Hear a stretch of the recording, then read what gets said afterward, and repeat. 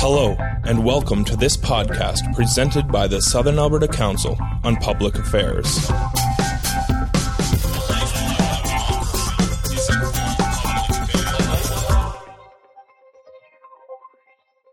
Still enjoying your meal, which I thought was splendid, and we thank Country Kitchen Catering for preparing it and serving it. Marion, did you enjoy it? Marion, did you enjoy it? Oh, very good. I'm so pleased. Yeah. So I bring the audience back to the SACPA session, the first in 2014, and the first of the 48th year for SACPA. This is just amazing. And the speaker today was Dr. Jason Donev, and he spoke about energy literacy. And next week's talk is entitled Politics and Policy versus Policy, the Root Causes of Controversial Legislation. The speaker is Dr. Trevor Harrison, and the moderator is Terry Sherrington. So without any further ado, I think I will ask Dr.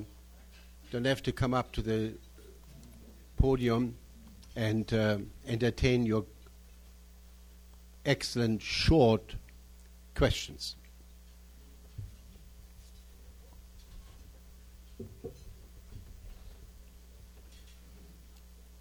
I'm not surprised there are already people lining up with a microphone. Please. Thank you very much. My name is Tad Mitsui. As you can see, I was born and grew up in Japan. And the fear of nuclear, anything to do with nuclear, is in my DNA. Mm-hmm.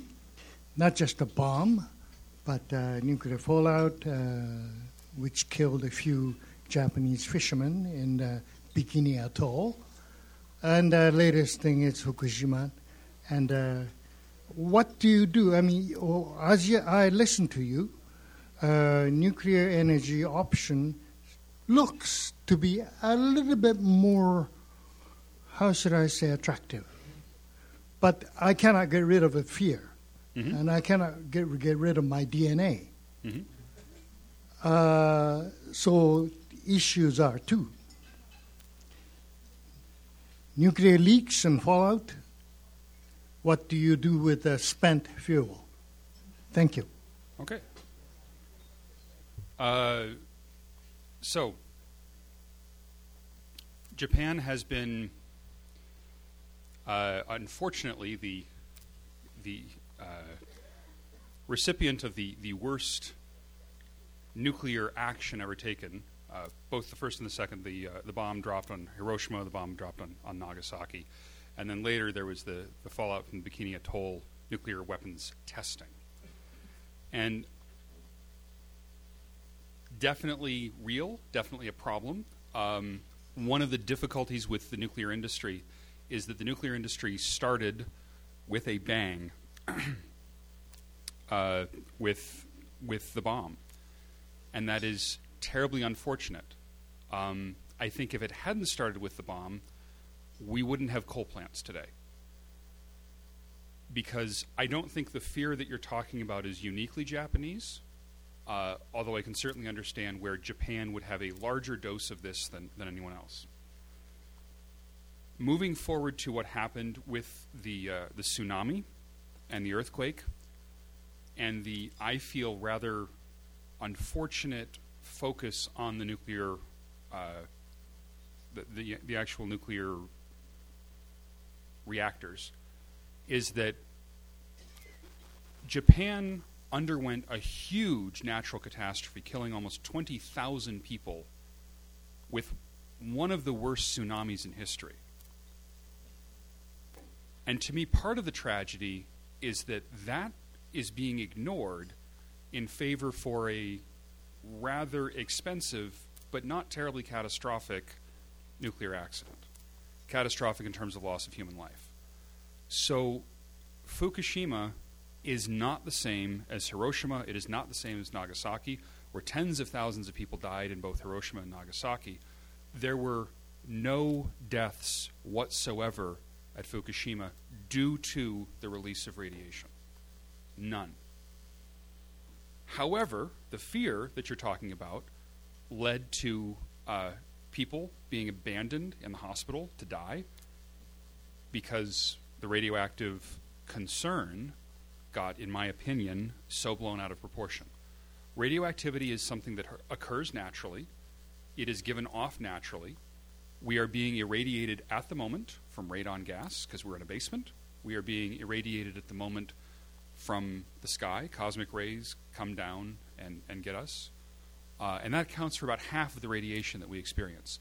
The other half of the radiation we experience, rough, big round numbers, is actually coming from human-made sources, of which well over 99% is coming from various medical procedures. How many people have had an X-ray in the past year? Okay? That is more radiation than you will experience than living next to a nuclear power plant. Now, when you have something like Fukushima happen, it is terrible. It is awful. But it's important to keep these things in context. The context for me is no one talked about the 50 people who died in the oil refinery that blew up, which is way more than the number of people who died as a result of the nuclear accident. I don't know how to overcome people's fear. People make their decisions based on their emotions, and I respect that. I do it too. I'd love to say that as a physicist I'm immune from that, and that would be a flat-out lie. How do you get over the fear? I think it's different for every individual. I like becoming as informed as I possibly can. If I were to, heaven forbid, suddenly come down with cancer, I know that my response to that would be to learn everything that I could about that and about various treatments that I could have and so forth, and that would bring me some measure of comfort. I know other people who are not like that. They want somebody else to say, no, really, it's going to be okay. So I don't think I have a good answer for how do you get over the fear, but the fear is real and the fear is a problem. It's interesting to note that, as I mentioned, we live in Alberta and we have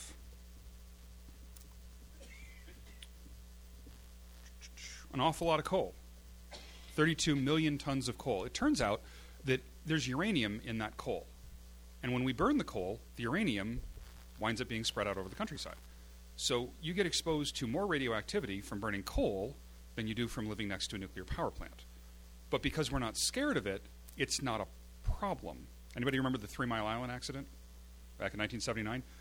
A normally operating Alberta coal-fired power plant is giving off more radioactive material to the environment than 3 Mile Island did during the disaster. Fukushima, that's not the case. More radioactivity was released from Fukushima than from 3 Mile Island. It's peanuts compared to what happened with Chernobyl. If you look at the 1986 Chernobyl accident just outside of Kiev, there were 56 people who died immediately, and there was radioactivity spread all over Western Europe, which led to possibly as many as 4,000 additional cases of cancer total over the following decades. We did not see that kind of release from Fukushima. I know the media has said otherwise, but the media, in my opinion, has grossly distorted this. Have I answered your first question? Okay. Yeah, you had a second. Yeah.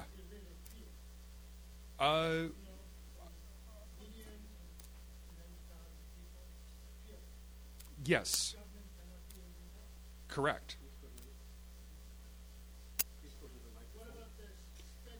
The spent fuel. Okay. Please go to the microphone. No, I was going to come to the spent fuel. May I leave the microphone for a moment?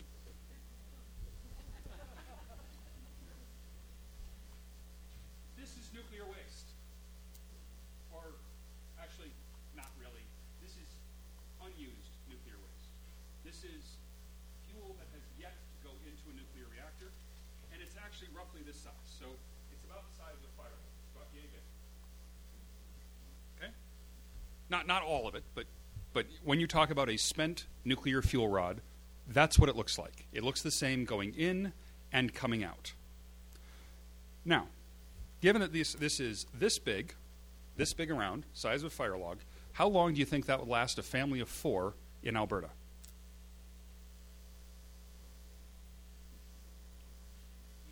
Years, yeah, about a century. That's 100 years worth of fuel for your family here in Alberta. So, yes, it's deadly. Yes, it needs to be properly taken care of. But it's actually really, really small. The total volume of nuclear waste in Canada from 50 years of electricity production would fill up this room, floor to ceiling, and out into the hallway. And that's it. That's the total. So, to somebody in the nuclear industry, nuclear waste is actually a very small problem, and once again, it gets back to your first point about fear. If we talk coal for a moment, we've got this train of coal, and this is being burned right now in Alberta every year. A coal train that goes from Calgary all the way to Sudbury. When you take coal and you burn it, you are combining it with oxygen from the atmosphere, and you are creating 3 times the mass of carbon dioxide. So if you want the carbon dioxide, it's not 1 train, it's now 3 trains. And what do we do with all the waste from coal? We breathe it. Okay? We breathe it. We make slush that becomes solid waste that has to be disposed of. Highly toxic waste that must be put somewhere. Tons of it every day at every single power plant that burns coal in Canada. Lots and lots of waste. What do we do with it eventually? We bury it underground. It turns out that coal ash is also used as construction material, so this wall may in fact be made from coal ash. Okay? So we have ways of using it and so forth and so on. When we are talking solar panels do not grow on trees, nor do you dig a solar panel out of the ground. There is an environmental consequence for the process of making solar panels like this. You have disilane, you have a lot of very hazardous chemicals. I have yet to be able to find a quantity or a quality of how much or how deadly that waste is. Every single source of electricity has waste.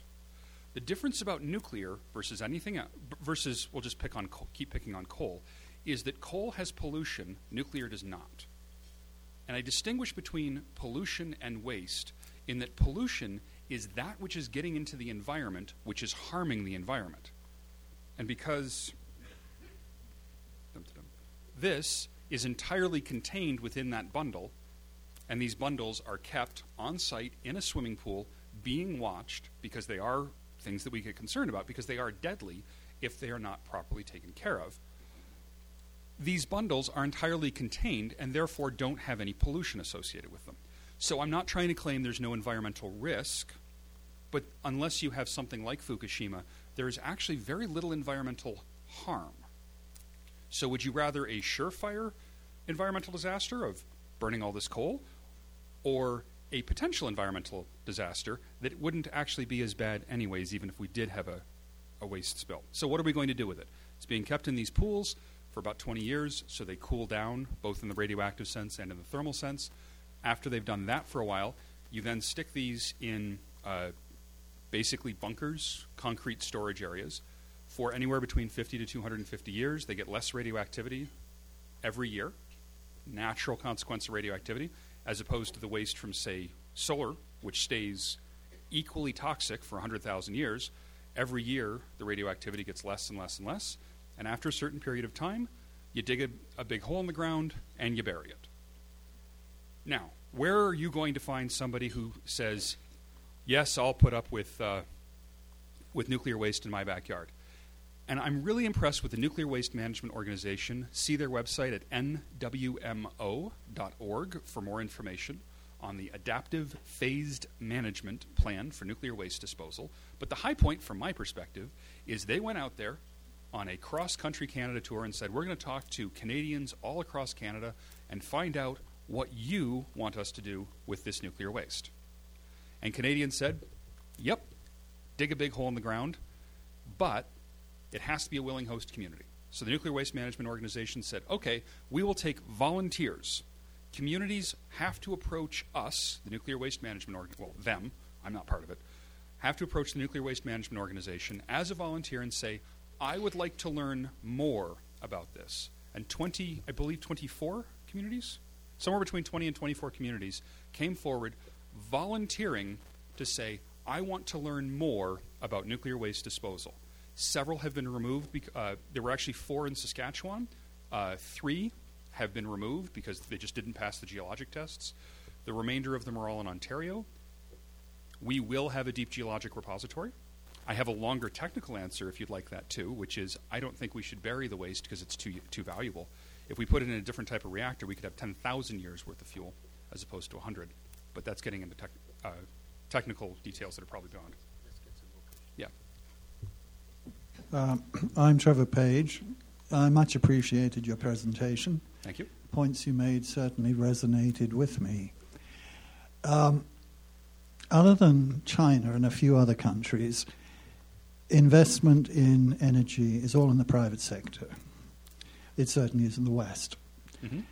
I wonder how you think it will develop in Alberta over the next 10 to 20 years.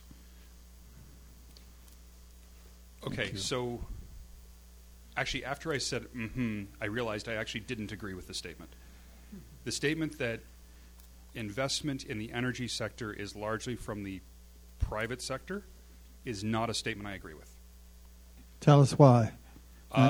Because there's an awful lot of research being done at universities and national labs in the U.S., for example, also within Canada, where you have photovoltaic cells, for example, solar panels, were developed largely as a response to Bell Labs, but that had a fair amount of government funding. Nuclear power was also developed with a lot of government funding. Nuclear power will continue to be developed with a lot of government funding. The Obama administration earmarked quite a large chunk of change, and I don't remember what it is off the top of my head, for the development of small modular reactors.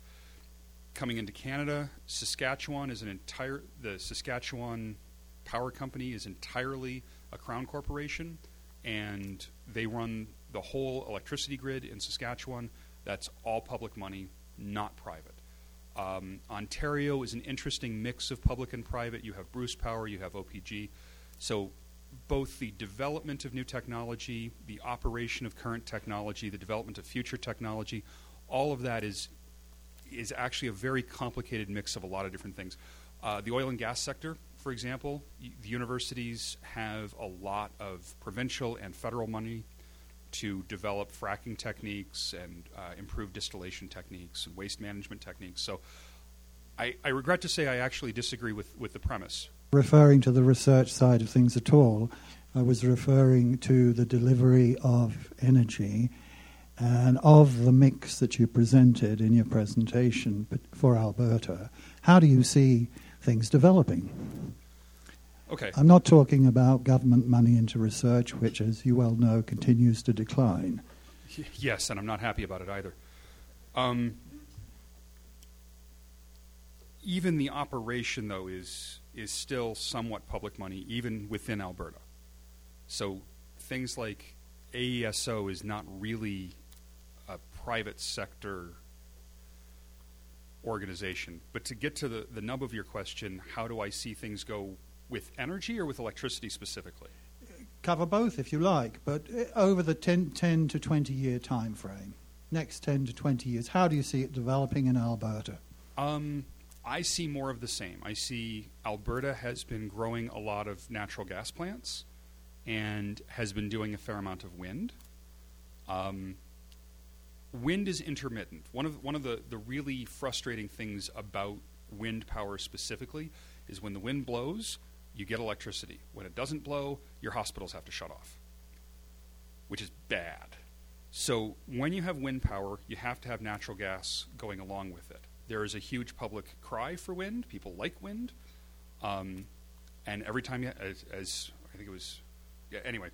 every time you put up a wind turbine, there's got to be gas backing it up somewhere, or hydro. I see Alberta continuing to put up wind turbines and using more and more natural gas for the electricity sector for probably 10 to 20 years. I think we're about 15 to 20 years off from climate change becoming the sort of immediate threat that not only can people not deny, but people start rising up and demanding that we do something about. And once we get to the point where climate change becomes unfashionable in all circles to deny, then I see the electricity grid and the energy sector in general changing pretty dramatically. At the moment, it's possible to find pockets of people who are all talking to each other saying, oh, climate change is not happening. Until those pockets evaporate, because climate change will just become so overwhelmingly obvious that you don't need a computer model to see it. That's when I see things really changing. I don't actually see it changing much beyond that, and that's true for the oil and gas sector as well. Next question. Good afternoon. My name is Stan Knowlton. I just recently installed solar power in my place of residence, and I was actually quite amazed at how inexpensive it was from parts that were assembled from all over the world. Now, what are the, well, even though it was a little bit of a complex process, it was nothing like reading the energy bill that I get, from my Sure. my provider. So I almost need a physicist to explain how that works. But in theory, I now have the ability to take myself off the grid, electricity, but my energy bill, would show that decrease. But on the other side, there's all these administrative costs that are associated with it. So in practice, I could literally be paying nothing for energy, but everything else is going to the administration. So if you multiply that, by everybody's bills that we have in here across Alberta, how much influence is that going to have on our ability to switch to a much simpler and more effective form of energy consumption? Okay, I'm gonna dissect and pick on some words, not to be picky, but to make a point. You were talking about electricity specifically, and it's important to note that in Alberta, we use roughly 6 times as much energy to heat our houses as we do to run our entire electricity in our house. So if you were putting solar panels of a photovoltaic type on your roof, then what you were doing is you were cutting down your electricity bill, but you're probably not doing anything to your water heating and your home heating. Am I right so far? Okay. From a financial standpoint, you can actually save more money by putting in solar-powered water heaters, and you can have a bigger impact on your greenhouse gas emissions. I've never run the numbers. I think it's actually saving you more money to do it that way as well, but people tend to be more interested in photovoltaic solar power than heating their water or even heating their house. I was having a conversation over lunch about a house that was built 100 years ago that had some very nice passive heating and cooling systems, which actually makes your house more comfortable without any additional difficulties. It's important to note, thick walls, exactly. It's important to note that in Alberta, I have heard numbers something to the effect of 70% of our electricity is used by the industrial sector. I can't confirm those numbers yet. I've been trying. That number's not easy to find, as it turns out. So if everyone in this room, if everyone in Lethbridge, if every individual in Alberta stuck solar panels on their roof and put the batteries necessary to keep those solar panels supplying all your electricity needs, that would reduce our total electricity consumption by about 30%. And if you look at things like accidents that happen with batteries that blow up, we would actually see an unfortunate increase in deaths from doing that. Having centralized power is actually in a lot of ways safer. Now, this is still a rare thing, so I'm not trying to say you're in danger because you've done this, but please do be careful with your batteries. Several of my friends have done this, and they really like the freedom of being off the grid, and they have actually cut themselves off from the grid entirely, and they particularly like not having to pay these various service fees. I can't do that with my house. I rent. And even if I didn't rent, I'm a little uncomfortable myself having that sort of apparatus in my home, because I have a small child who likes to stick forks in light sockets, and having a battery bank around the house, for me, would actually be very dangerous, because my daughter's a little physicist. I like having central storage, or central electricity generation, and if we went away from that, which is a viable option, right? We can do this where everybody puts solar panels on their roof and they generate their own personal electricity, and we can do that. But in Alberta, it wouldn't actually have as big of an impact as we might think, because it's really the home heating and the industrial use that uses so much. Have I answered your question? Terry Shellington. Thank you very much, Jason, for such a thoughtful, informative presentation. It's a question of curiosity, hearing this presentation, and you kind of invite a rush to nuclear energy. Is coal, maybe a devil's question, but is coal at all redeemable? Is there any way that it can be a clean source of fuel, or would you advise us just leaving it in the ground and moving on? I was doing my best to be technologically neutral, and I am a passionate advocate for nuclear. And I want to couch that by saying we need it all. We need all of our energy sources. We can't get away with just taking anything off the table, including coal. I was going off on one of my anti-coal rants, and a student of mine raised his hand and he said, "I like coal." And he did this in front of 60 people. And it was very much a challenge, and I looked him in the eye and I said, "Okay, why?" And he said, "Coal is what made the modern world possible. Coal brought about the Industrial Revolution. Coal brought about literacy rates. Coal brought about the wealth that we have enjoyed in the 19th and 20th and now 21st century.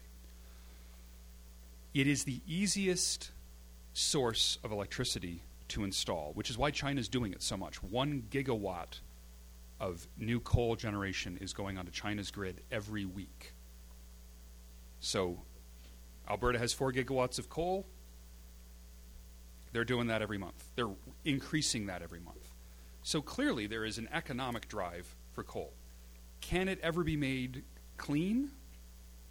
Carbon capture and sequestration is a wonderful idea, and in Saskatchewan at the Boundary Dam Project, they are doing some amazing things with carbon capture and sequestration. If you capture the carbon and you capture all the scrubbers, and so you put the scrubbers to get the NOx and the SOx and the particulate matter and the mercury and everything else and the uranium, and you turn that into solid waste, it is actually, coal is not nearly as bad as I had initially thought. But in order to do that, you have to create a market situation where people are willing to suddenly make their electricity 4 times as expensive.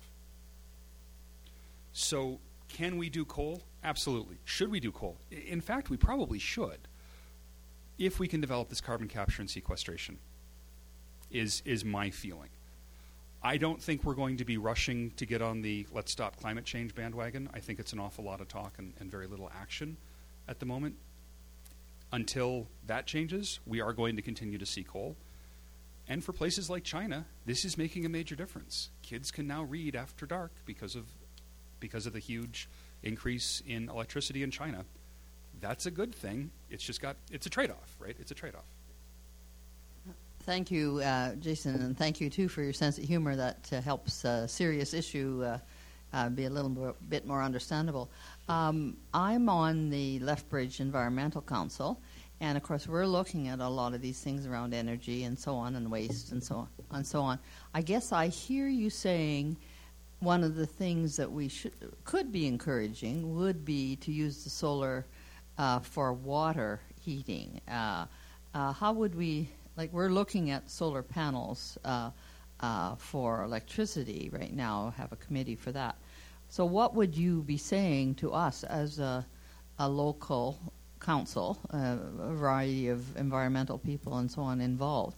What would you be saying to us that would be helpful for us to be doing? I'm a big fan of solar thermal. Having south-facing windows, having proper insulation in your houses. My house is poorly insulated. I rent. There's very little I can do about it. When you have a house that's already built, there's very little you can do about it. Insulating your house properly does a lot more good for the environment. Even replacing windows, making sure that your doors are closing properly. These things have a much bigger impact on the environmental consequences of our fuel use. One of the problems with photovoltaics is that it's very clean at the point where you're using it. The point where you're making it, photovoltaic cells can be really, really dirty. So when you are manufacturing the components, as you said, as the previous question said, all over the world, you're making an environmental catastrophe in China so that you can have clean electricity here.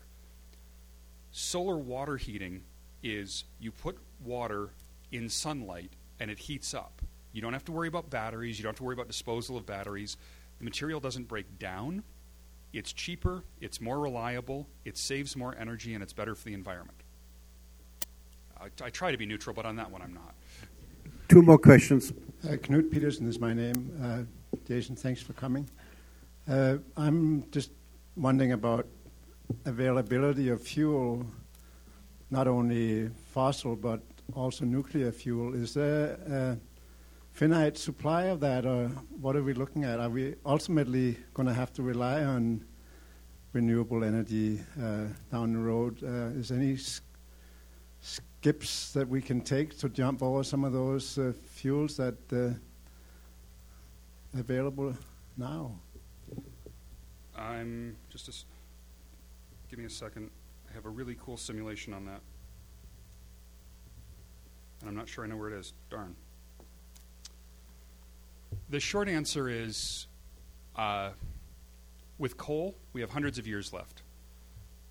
The great thing about coal is we have 400 years left. The bad thing about coal is we have 400 years left. It turns out natural gas, with the advent of fracking, the real problem with fracking is not that you can light your tap water on fire. That's not actually caused by fracking. The real problem with fracking is it suddenly puts a whole lot of methane into the market that previously hadn't been available. We are not going to run out of coal. It doesn't look like we're actually going to run out of methane. It doesn't look like we're going to run out of oil for a while either. We are potentially going to run out of the materials necessary to build wind turbines, though. Every single wind turbine has 1 ton of rare earth magnets. They're called rare earths because there's not a lot of them. So it's not actually a foregone conclusion that we will be able to build enough wind turbines to meet all of our needs, because if you can't grow it, you got to mine it. And there's an awful lot in there. We are in no danger of running out of primary energy. We are in danger of the environmental consequences of using particular sources of energy. In terms of nuclear fuels, it's no problem.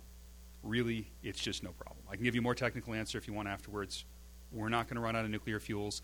We're not going to run out of methane. We're not going to run out of coal. We probably won't run out of oil. Last question. Bev Mundell-Atherstone, thank you very much for your talk. I just want to clarify 2 things that you said. One is with the solar panels. We have 24 solar panels in our yard, and we are on the grid, and we put our energy that we don't use into the grid and take energy off. So we do not have any batteries. So nothing's going to explode in our house. Correct.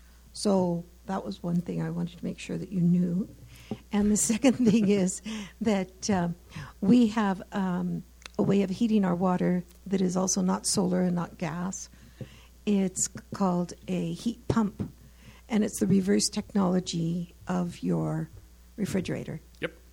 And this is a very simple process, and it simply takes the ambient heat from the area around it and heats your water. Wonderful. That's a great way to do it. You can either take the ambient heat from the air, or you can take the ambient heat from the ground. Both work. Both are good processes. If we did more of that, that would actually make a really big difference. I don't know whether that's better than the solar thermal heating or not. I've never read a paper or done the calculation myself. I don't wish to overstate the danger of the batteries either. It's not that every single one of these blows up, but when you start looking at a population of 4 million people, you've got 1 million households, there winds up being problems over the course of that large number of these things. And that's where there becomes problems, is not on a one-person basis, right? It's like driving your car. You're generally safe, but over the course of the entire province, over the course of the year, it does wind up killing people. And the batteries situation is similar to that. Was that a sufficient clarification? Okay. Thank you very, very much.